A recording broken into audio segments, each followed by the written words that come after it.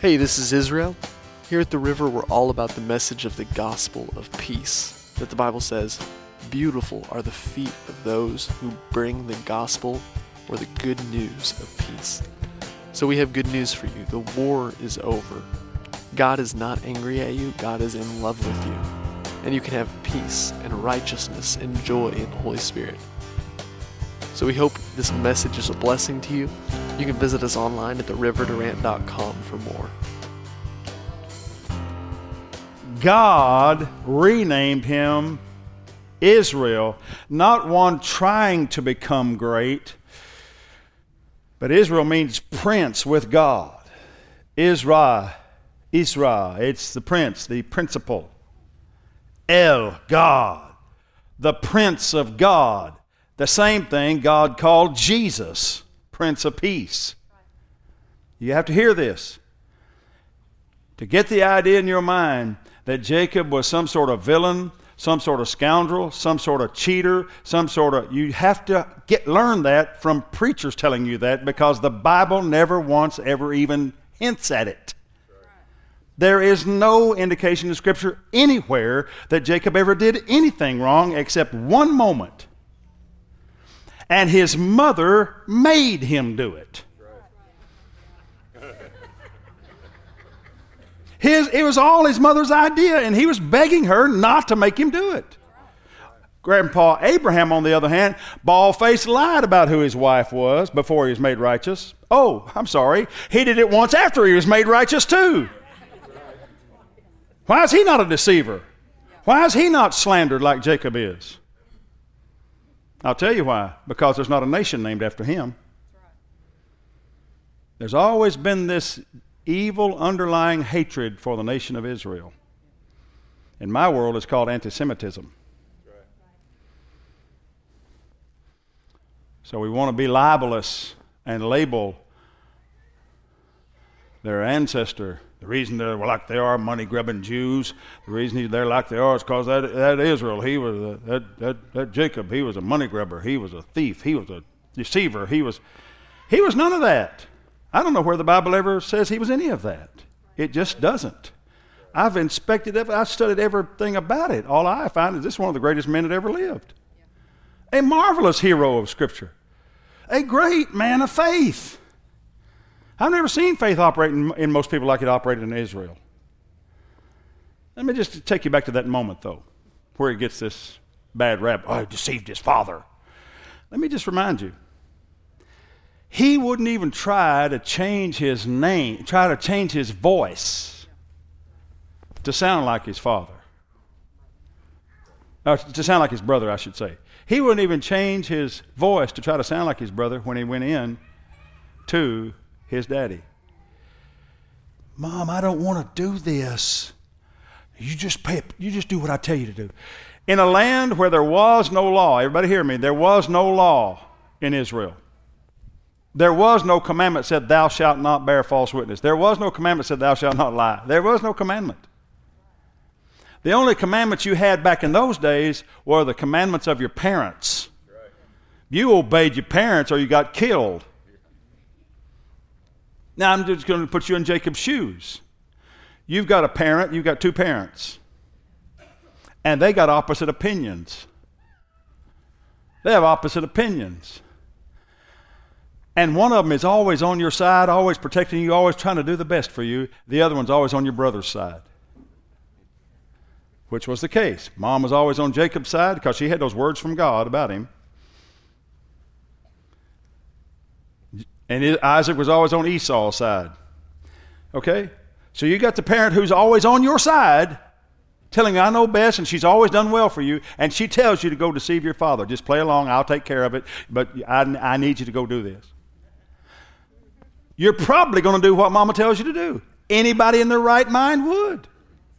There's nothing deceptive on his part. He's just trying to get by in life. The major legal voice that speaks to him is his mother. And he has to go do it. Doesn't even try to change. I can sound like my brother if I want to. He could have too. He could have put some gravel in his voice. Yeah, I'm Esau. I've been out in the woods so long. Sorry about that, Daddy. Yeah, it's me. got a little bit of scratchy throat. No, he didn't do any of that. He goes in there with his own voice, kind of thinking, I think he's kind of hoping he'll get discovered.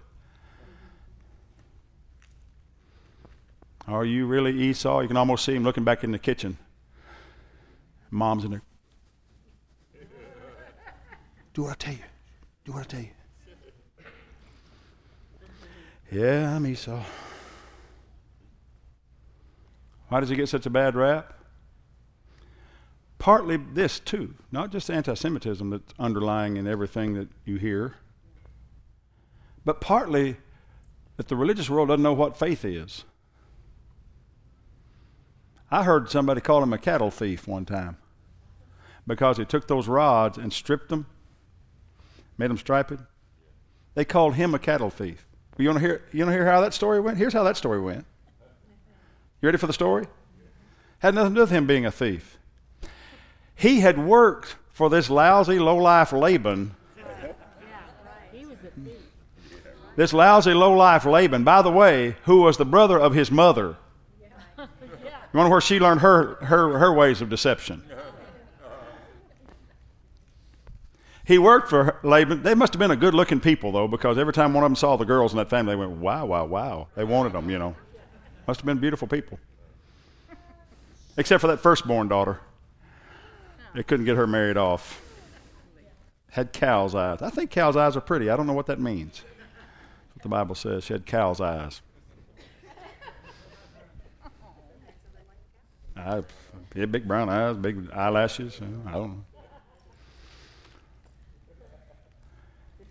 Jacob worked 7 years for this girl whom he loves. And they probably had a really big Jewish party with a little too much wine. Okay, way too much wine.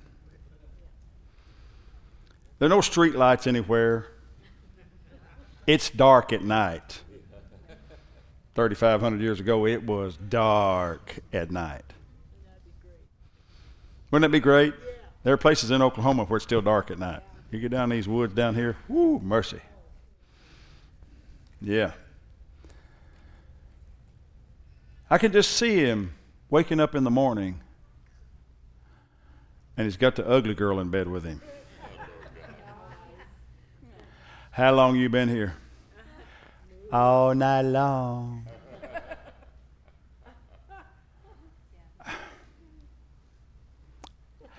I can't fathom what he does next. Because in the redneck world that I was raised in, after you go beat her daddy senseless, sweep him up into a pile and beat him back down again, dig up a few of his dead relatives and kill them, you take the girl you wanted and leave it all and go. That's not what he did. He said, what have you done to me? Laban says, it's just our tradition. We just thought you'd go for it. It's all right, you know. Just go ahead and take her. I'll give you the other girl too, but you got to work another 7 years. Would you just hit him in the face with a shovel the moment he says that? Yeah. Just, wow, you're done, man. I know I sound violent. I'm not really that violent. But that's what you want to do. I mean, what kind of bozo are you? Jacob doesn't do that. Looks at Rachel. She's worth it. Okay, I'll stay 7 more years. 7 years he stayed. Not 7 seasons, not 7 months, 7 years. He went from being maybe 24 to 38 years old with this guy. Spent his youth with him.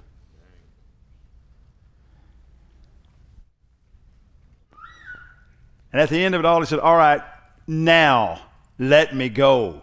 I'm ready to go. He said it seemed but a moment to him. Let me go with my wives and my children and my stuff and pay me my cattle, my share. He said, all right. What do you want? Well, I don't want any of the white ones. I'll just take the spotted, the ring-streaked, and the brindled ones. I want the colored folk. I want the Americans, that mixed breed. That's what I want. I want the American cattle. So he says, All right, that's a good idea. You can have all that the cattle bear from here on that are the colored variety. Okay, great. We got a deal. He gets up the next morning, goes out there, and in the night, Laban had instructed his sons and his helpers to go remove all of the spotted animals that they presently had out of the herd and take them a long, long way away. Jacob didn't do that. Laban did that. And left nothing but white animals for him to get his spotted animals from. Now, if you know anything about genetics, you know that's a little bit difficult. Now, they were a mixed herd, and we know that spotted animals could have been in there, still, even though they were white. But it's going to be more difficult. So he gets all the female animals up to the trough, peels these rods so they look striped, and sets them in front of the cows as they are drinking water. And as the males come to service the females, they conceive looking at those striped rods. I was raised on a farm. We raised cattle. That doesn't work. That won't work. Genetics has laws, and that had nothing to do with striped rods and them looking at them. Nothing. Something happened, though, because the Bible says when they did that, they conceived, they bore calves and babies that looked like that. I wonder what happened. What happened was Jacob just used his faith. He just put legs to his faith. I know you don't have enough money for groceries. Go ahead and set the plate anyway. Amen. I know you want that baby. Go ahead and fix the nursery anyway. Amen. Even though it hadn't come. I know you're waiting on your healing. I know you're waiting on your check. I know you're waiting. Go ahead and start acting like you've got it in the name of Jesus. Just keep acting like, well, I've been doing that for a year. Just keep doing that. Well, I've been doing that for 2 years. Just keep doing that. Abraham waited 24 years. Who cares how long it takes as long as you get it? Praise God. Amen. He just did something. He just did something to activate the blessing of God for his life. That's called faith. That's how faith works. You just keep doing the things to make the good stuff come to you. He had had enough of what wasn't right. How many in here had enough of what ain't right? I've had enough of what ain't right. I know God is on my side, glory to God, so I'm going to stay with it until I get what is right for me. Amen. Enough of what ain't right. God's called us to get what's ours. And Jacob teaches us that lesson early on. This guy rips me off, goes against the deal, changes my wages 10 times. But one thing I have that he doesn't have, I have a covenant with Almighty God. Amen. I have a covenant with Almighty God. And God backs up my word. God backs up my desires. Amen. From chapter 25 of Genesis through chapter 49 of Genesis, I should say, Jacob appears almost in every chapter. There's a few little chapters here and there, but it's about his sons, Judah and Joseph, if he's not in it. Listen, there are 7 primary characters. You might want to write this down. 7 primary characters in the book of Genesis. The first one is Adam. The second one is Enoch. The third one is Noah. And the next 3 are Abraham, Isaac, and Jacob. And the last one is Joseph. These guys are what the book of Genesis are about. Okay? Adam, Enoch, and Noah, Abraham, Isaac, and Jacob, and Joseph. But from chapter 25, where Jacob is introduced. Listen, this is a big crowd. Are these big names? To even get named with these other 6 people is a pretty big thing. They're all in the same book. But it's like the Bible cannot get over Israel, cannot get over this one guy. All through the scriptures, he keeps coming up. And his name is everywhere in the Bible. His name is everywhere in the Bible. Everywhere. It's all about his people. They're rarely called the children of Abraham. They're almost always called the children of Israel. Why is he so denigrated? I don't get it. I think it's the things I've told you. When you get an understanding of what faith really is, you understand faith actions are not fear actions. Faith actions are not arrogant actions. Faith actions are not... I had somebody tell me one time, yeah, but he wrestled with that angel just to get a blessing. I said, so you don't want to be blessed? No, I love to be blessed. Okay, so tell me again why you don't like that. Tell me one more time. Well, I just don't think you should wrestle with God to get blessings. I said, you don't have to anymore. Jesus wrestled with Calvary. You don't have to do that anymore. Oh, okay. Okay. It's amazing how the understanding most people have is so law-based and so Old Testament-based.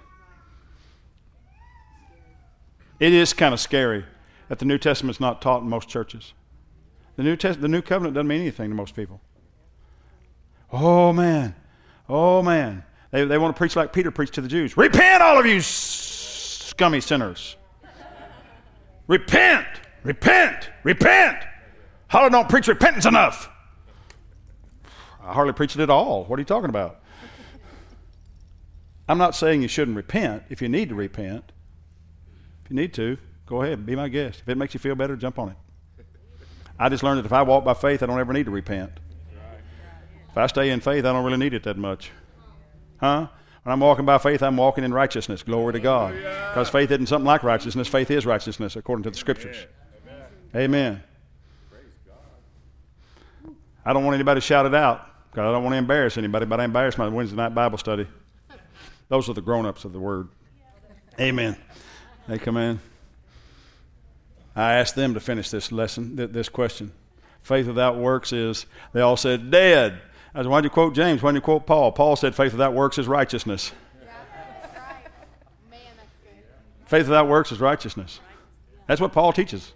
And not once, about 10 times in the book of Romans. Faith without works is righteousness. Why are you always quoting James? Well, it says it. I know it says it.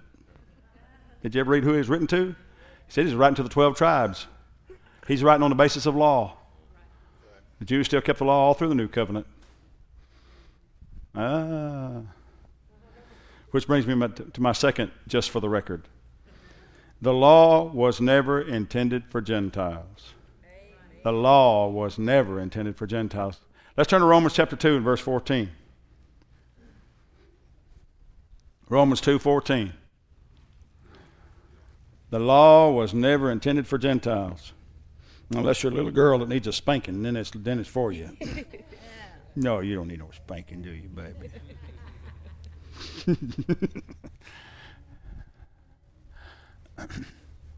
Romans 2:14, for when Gentiles who do not have the law, he didn't say that who do not obey the law, who said who don't have it. Right. Why don't they have it? Because God never gave it to them. Amen. When the Gentiles who do not have the law, by nature do the things contained in the law, are a law, although not having the law, are a law to themselves. Meaning I don't have to have something out there telling me what to do. I got a voice on the inside telling me what to do. If you're born again, you can't get away with anything. Anybody here know what I'm talking about? I've tried it a couple of times today.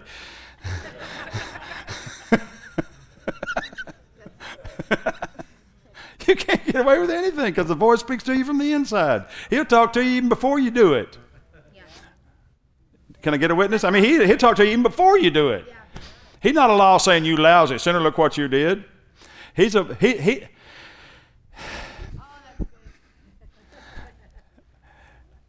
cop in the intersection. Yeah. Saying stop. Yeah. I put it like this. The difference between medical doctors and nutritionists is the medical doctor wants to make sure you have the best ambulance available, possible, at the bottom of the cliff. The nutritionist wants to build a fence at the top of the cliff.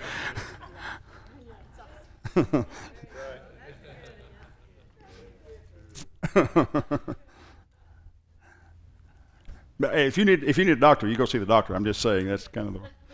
They're not designed to keep you from getting sick. They're just designed to help you if you do. Who show the work of the law written in their hearts, their conscience also bearing witness between themselves, their thoughts accusing or else excusing. It's amazing. Their thoughts are on inside. You are a law unto yourself. The law was never given to Gentiles. Most of you have heard me do this, but I'm going to walk you through this for the sake of the series, and we're recording all this. The law was not written to Gentiles. The law was written either to convert Gentiles to Judaism or to destroy Gentiles. For everyone who wouldn't convert and become circumcised and part of Israel, the law was meant to get rid of them. I've asked the question, and I'll ask you rhetorically. Thou shalt not kill. Did God really mean that when he said that to Israel? The answer is no, not the way you think. He could not have meant thou shalt not kill. They say, well, it means thou shalt not murder. I said, what do you call killing a baby in its mother's arms and killing the mother too in a wartime? What do you call that? Is that an act of war? Or is that an act of genocide? That's against the rules of war even for the communists. It's against the rules of war for everybody, virtually for all time. And God told Israel, coming up out of Egypt, go up into that Canaan's land and kill everything that breathes, kill their pets. Did thou shalt not kill mean thou shalt not kill to a Jew? Sure didn't mean it to the Canaanites. I mean, the Durantians. Because we were them. Don't forget that. We were them. We were not Israel coming up. We were the Canaanites. See, this is what's wrong with thinking. We tend to put ourselves in Israel's place when we're not in Israel's place. We're Gentiles. We're in the Canaanites' place. You follow this? And thou shalt not kill to the Jew just meant don't kill each other. Because we didn't have the law. They had the law. And Gentiles were their prey. Wow. Then he said, thou shalt not steal. That same God had told him, thou shalt not steal, told him to go borrow from the Egyptians the silver and gold. So now he's telling them, just say you're going to borrow it. So he told them to lie to them too. That holy God told them, go lie to these guys and act like you're just going to borrow their silver and gold. I always say it like this. If your neighbor borrows your lawnmower and puts it on a moving truck, what are you going to tell people he did with your lawnmower? He stole it. That's what they did. The same night they were getting ready to leave, knowing they were leaving the country, they went and said, can we borrow your silver and gold? Wink, wink.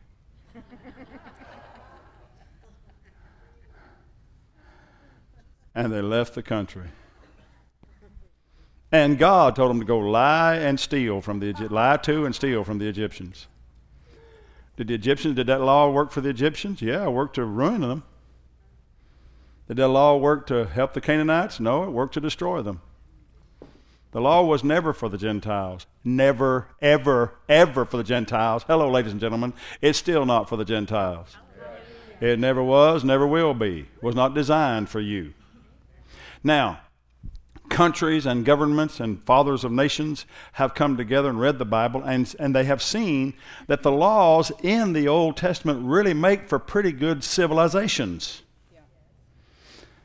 But they apply them to all of the citizens. So the law, if it's used lawfully, as Paul says, can be a good thing, is a good thing. It's even holy in a certain sense, in that it's a good thing that we have laws here in our nation. How many of you are thankful we have some laws? I'm not crazy about all of them, but I'm thankful we have some laws. I'm thankful they have something called a stop sign. Not that my wife pays any attention to them, but I like the fact that we have them.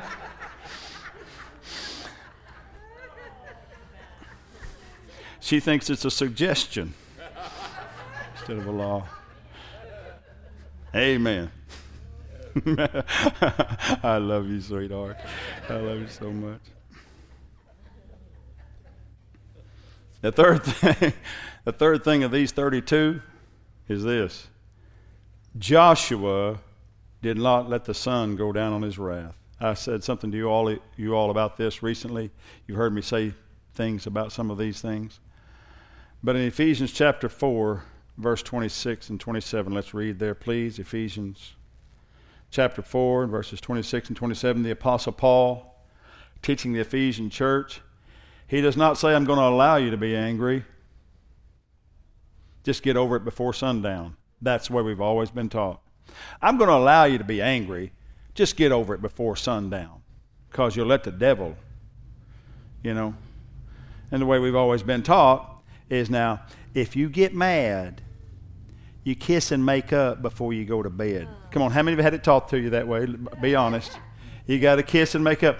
You know what? I say that's not a bad thing. Can we get Ephesians 4 up? Casey, go hand him that hammer again. Amen.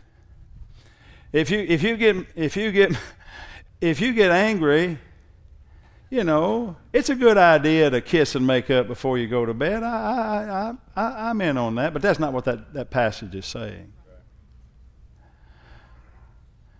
I found as a long-term pastoral counselor, one of the degrees I have is in pastoral counseling. I found that most of the time when couples have disagreements, they start after dark.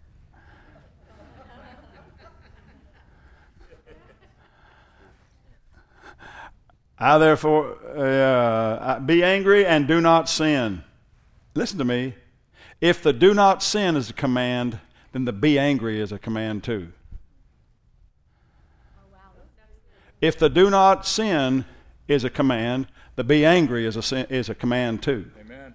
That's right. The first one's not a suggestion and the last one is a commandment. The whole thing is a commandment. That's right. Get angry and stay that way and don't sin. Now listen to me. He's not using anger as a sin. Be careful not to sin if you get angry. What it really says is be angry and that'll keep you from sinning. That's right. I don't know what happened to America. This used to be an angry nation. A peace-loving but angry nation, angry at every injustice in the world, angry at those things that didn't look like God, angry at what goes wrong, angry at people being lazy, angry at, you understand? We had standards and we held them. And when we started talking about how, just don't be angry, don't be angry, don't be angry. Don't talk about religion, don't talk about politics. We just got to be the softest, mushiest people on earth. And sin runs rampant when there is no anger against it. That's right. That is good preaching. Be angry and sin not. And then he says the next thing, the next verse. Nor give place to the devil. Whoa. Being angry is not where you give place to the devil. Cooling off is where you give place to the devil. Let not the sun go down. Is that verse 28? Let not the sun. No. 26. Did we skip 26? Let not the sun go down on your wrath, on your anger. That means don't ever let the day of your anger end. Well, who are we angry at? All the people? No. Later he says, flee anger, forsake anger.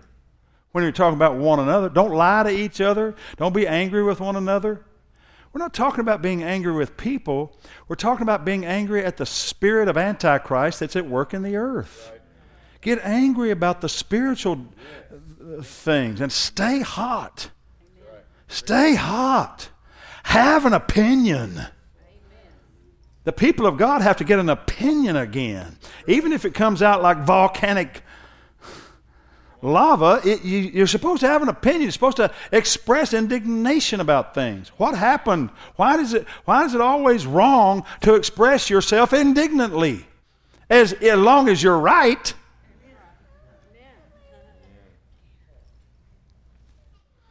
Be angry and do not sin. Do not let the sun go down on your wrath. I don't believe for a moment that anything other than this was taking place. I believe that Paul had in his mind the day Joshua was tearing up the Amorites. That's who he was fighting, the Amorites. He was tearing them up. And God liked the battle so much, it says that he began to rain hailstones down on them. As they're running from Joshua, God gets involved and starts raining hailstones down on them. You can almost see it. Joshua runs up there. He's about to get one guy, and a hailstone takes his head right off. I wanted that one, Lord. And it says, and God killed more of them than Joshua and his army did. When you're in a fight, you want God in there fighting with you. So you fight the right fights. Joshua turns around and looks, and the sun is going down in the west. And it says, sun, stand still. And it just stayed there for a whole day.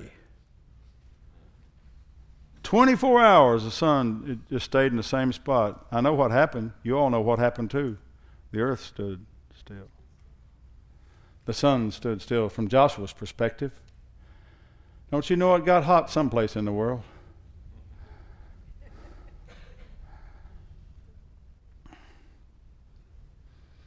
And just stayed that way. Just stayed that way.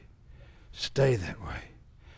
They fought and fought and fought until they ran the enemy off their place, giving no place to the devil. So if you want to get more of this stuff out of your life, you got to get a little bit more indignant. Right. Yeah. If the and sin not was a commandment, the be angry is a commandment. Not with anybody, not with people, not with your husband. It's not his fault that he's a Dumbo. He was born with that. James Dobson said men are born with brain damage. All the women said amen. He said somewhere in the development, I forget where, it seemed like in the second trimester, third trimester, he said a testosterone wash goes across the baby's brain. He studied all this stuff. He said a testosterone wash goes across the baby's brain and causes brain damage. That's why boys are really always about 2 or 3 years younger than girls.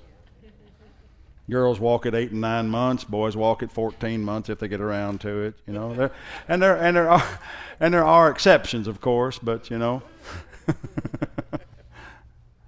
he says they're born with brain damage. So he can't help it, ladies. Why you get mad at him? And by the way, she can't help being the way she is, fella. You stay mad at her. You can get mad at her and stay mad at her all you want to. She's not going to change. And if she does change, she becomes a man. Is that really what you want? Or do you not want this unpredictable, wonderful, strange creature in your life? Huh? She keeps life interesting. But I thought you liked red. Well, I did last week. Oh. Okay. That is out of style. Oh, okay. Yeah. And you fellas, I would never feel sorry for you, ever. I'm married to an interior decorator. Brother, you talk about want somebody that changes. Every holiday, every season, every sneeze, we change the way our house looks. Because she likes things different. And I just try to keep up with it. I used to get angry. I used to just get angry. What good does that do? Come on, you were shouting just a little bit ago. Y'all were having such a good time. I went to meddling. Be angry and don't sin. I think those things go together. I want to stir up some righteous indignation. At least you can go register and vote. Got to be angry enough to go vote. Get registered and go vote. Praise God. Unless you're like the guy that went forward for prayer. Did I tell you this? I probably did. He went forward for prayer and said, Pastor, pray for my hearing. Pastor stuck a finger in each ear and prayed to high heaven, prayed up one side and down the other, popped his fingers out of his ear and said, how's your hearing now? He said, well, I don't know. I don't see the judge till Tuesday. So, so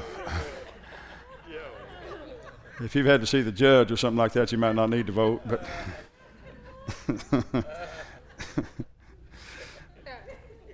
number 4.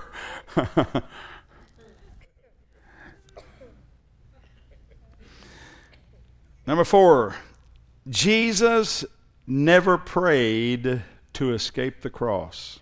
Amen. That's right. Jesus never prayed to escape the cross. Even some of my heroes preached that he, in this moment of humanity, prayed in the garden, let this cup pass from me. Father, if you will, let this cup pass from me. Thinking we finally found a moment of weakness in Jesus, where it was just too much for him to bear. The thought of dying that way. I just don't believe it. I just don't believe it. I never can square this with all that Jesus is. And then I studied it. And I found that I was right. Jesus was not praying to escape the garden. Jesus was praying for strength to get through that night. Because what you may or may not know about that night is that Jesus was dying, and he said so. Let's take our Bibles and turn to Matthew chapter 26. Matthew 26 and 38. Matthew 26, 38. Miss Ann, do you have it there? I'm going to let you read it. Matthew 26, 38. It'll come up on the screen in a minute. Then he said to them, read, Miss Ann. My soul is exceedingly sorrowful, even to death. Stop right there. How many of you know Jesus was not one to go around saying, oh, that just tickled me to death. I thought I was going to die. You know, he never once ever talked like that. He never once ever talked like that. He did not use slang. He did not, I don't even know if we could have understood him in Texas and Oklahoma. He wasn't like that. He just didn't talk like that. Every word that came out of his mouth, he said, I don't say or do anything that I don't see the Father do. Everything that came out of his mouth was orchestrated and ordered by God. Yes. This too. When he says he's exceeding sorrowful even to, he said he was dying. He knew he was dying. What's causing this? He's not at Calvary yet. What's causing this? What's causing this? From a theological standpoint, you have to see that before he can become the sacrifice for sin, sin must be reckoned over onto him.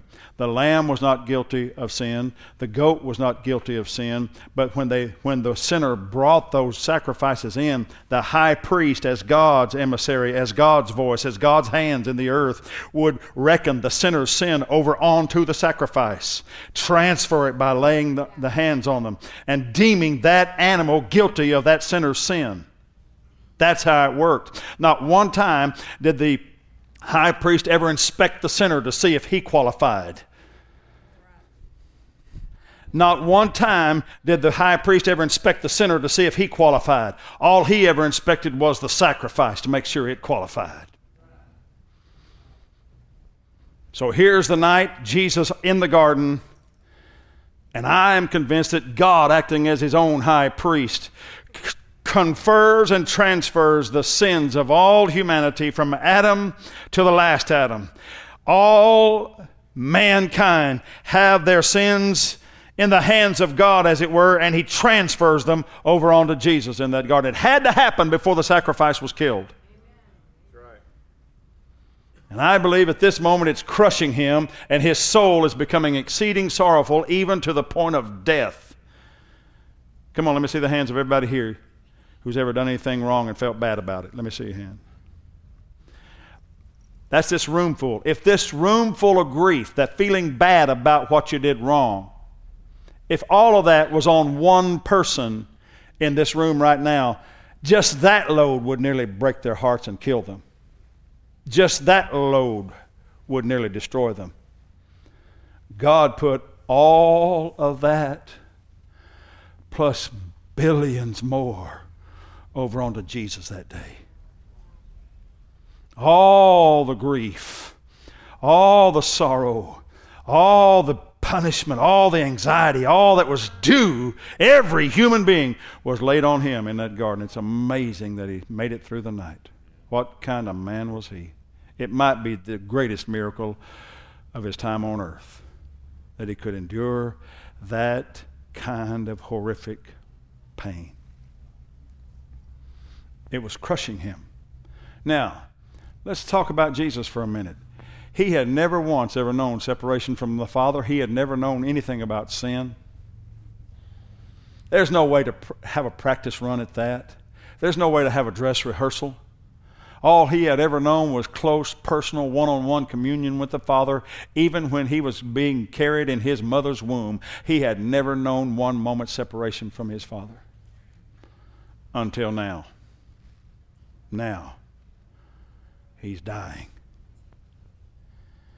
And it says in Luke chapter 22, let's turn to Luke 22 and verse 44. Luke 22:44.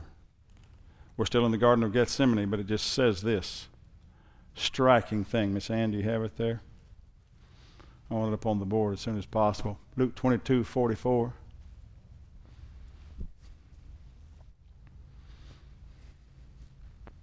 And being in agony, he prayed more earnestly, and his sweat became like great drops of blood falling down to the ground.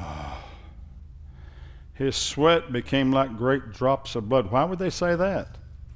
Because it had blood in it. I talked to a medical doctor in my family. He said it's called hematidrosis, or it has another, they said another way, but hematidrosis.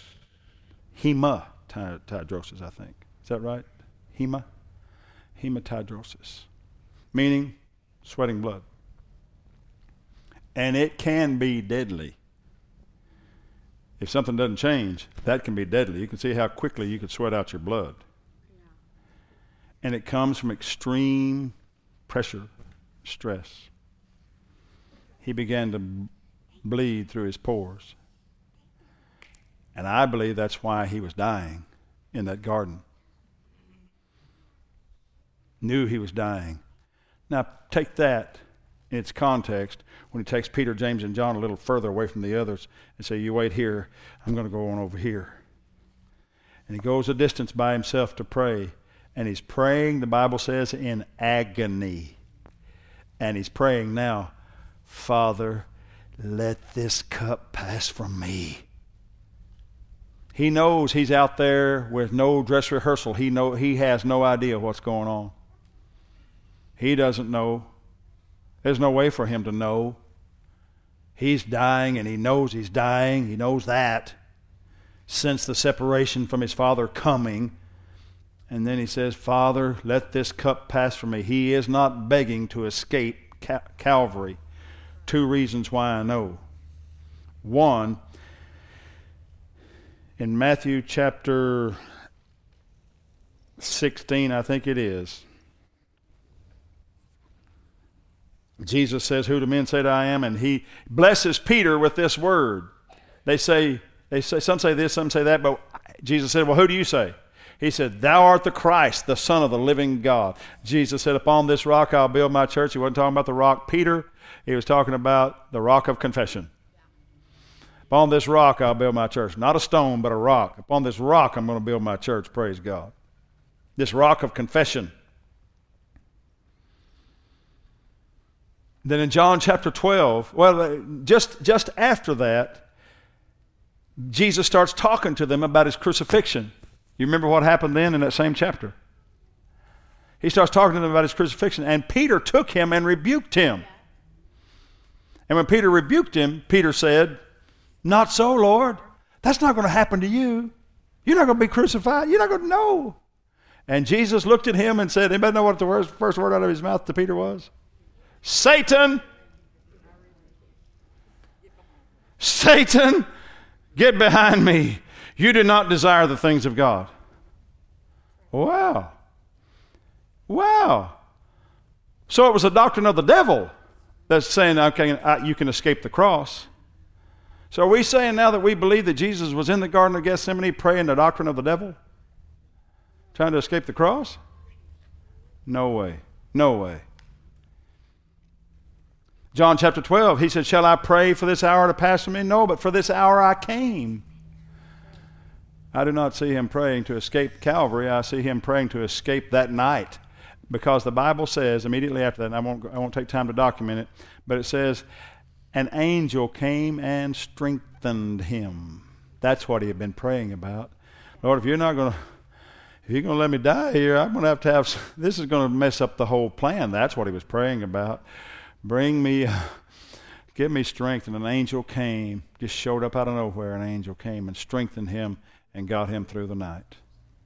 You following me? Yeah. This is powerful. Jesus wasn't wimping out. The hero of the scriptures, the hero of all history, the hero, the greatest man that ever lived, the return of Adam to planet Earth, glory to God. He's wimping out? No. He's even more a hero. He was trying to make sure he made it to Golgotha. Glory to God. Glory to God. I'm going to finish with this last one today. Jesus was not poor. Number 5, Jesus was not poor. Amen. Religion tries to teach us that Jesus was broke, that he was poor. I do not believe Jesus was poor. I think it's in John. Where was it in John? John chapter 19.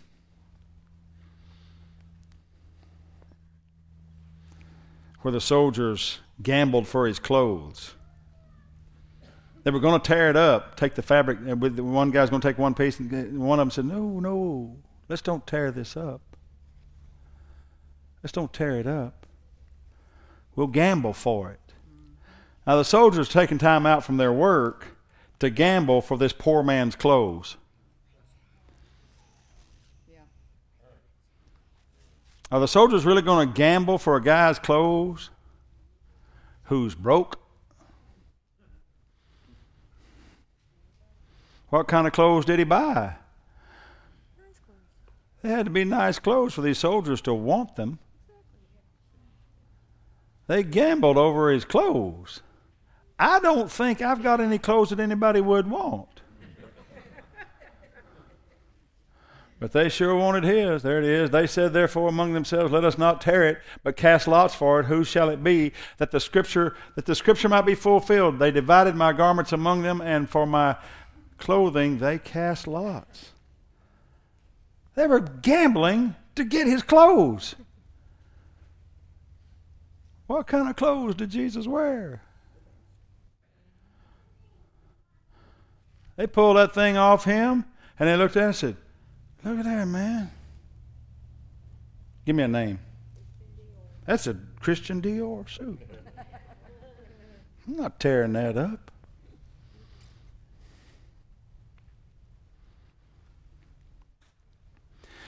History tells us that these wise men from the east, when they came, you probably wonder, where did he get his money? Wise men, when they came from the east, tradition tells us there were 3 of them. The Bible never even hints that there might have been 3.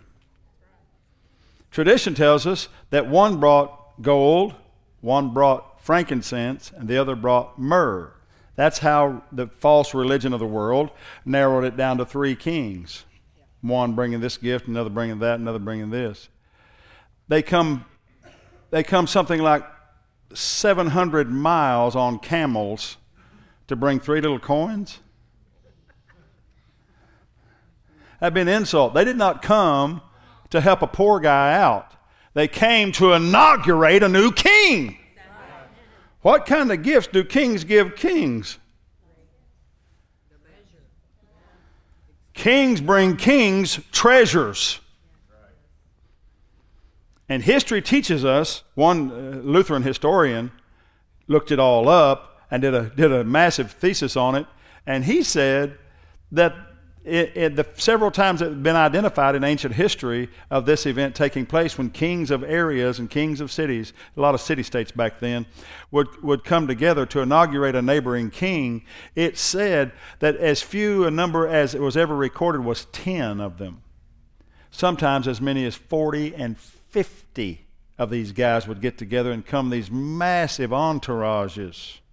And all their camels were loaded with treasures. They were trying to say, we identify your kingliness and we welcome you to the club, so to speak. Who knows how much treasure came that day, but it wasn't 3 little coins and a tiny little box of something that smelled good. It was a king's ransom. And I had somebody tell me, well, but you know, Joseph and Mary were poor. They brought the doves. Listen, they weren't living at home. They brought what they could. And by the way, you might feel like it's okay for you to spend your kids' money, but I don't feel like it's all right for me to spend my kids' money. And a good man doesn't. That money wasn't brought to Joseph. That money was brought to Jesus. Everybody understand this? He was not broke. One time he called his disciples together. So there were probably 20,000 people in the crowd. 20,000 people. They were probably at Durant, Oklahoma, including the college campus, all in one big gathering on the shore when Jesus stands up. And they've been with him 3 days and nobody's eaten anything. Do you think I'm long-winded? Do you think you're hungry? 3 days just to hear that man of God preach. And he says, have them sit down and let's feed them. Well, okay, but the town, we got to get to town. You want us to just go buy bread? And they told how much they had in the treasury. Y'all, they had a treasurer for this ministry. He wasn't the best choice, but it was Judas. They had a treasurer. You don't need a treasurer for $15. We can keep up with that. This treasurer had the money and for 3.5 years apparently had been stealing out of it and nobody caught him.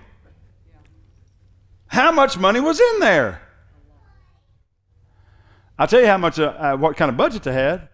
Jesus had a staff of 12 people who almost all certainly had families, wives and children back home. And his ministry was paying for all of that. Not to mention having these banquet feasts with 5,000 men besides women and children, probably something like 15 or 20,000 people there. Durant, Oklahoma showed up. And he fed them all, not because they had to buy it, but the disciples were asking the question, okay, where are we going to go to buy all this food?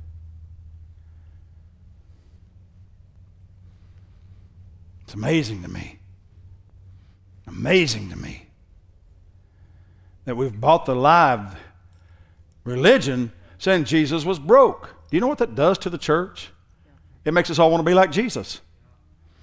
What it really does is those who are prosperous, those who are wealthy, it makes them feel like they can't possibly be followers of Jesus because you got to be broke to follow Jesus. It's just of the devil. It's designed by the devil to keep the church thinking small rather than thinking we're taking over. We've come to take over. You need to tell 2 people, I'm here to take over. Tell somebody else, I'm here to take over. Amen. Not here to blend in.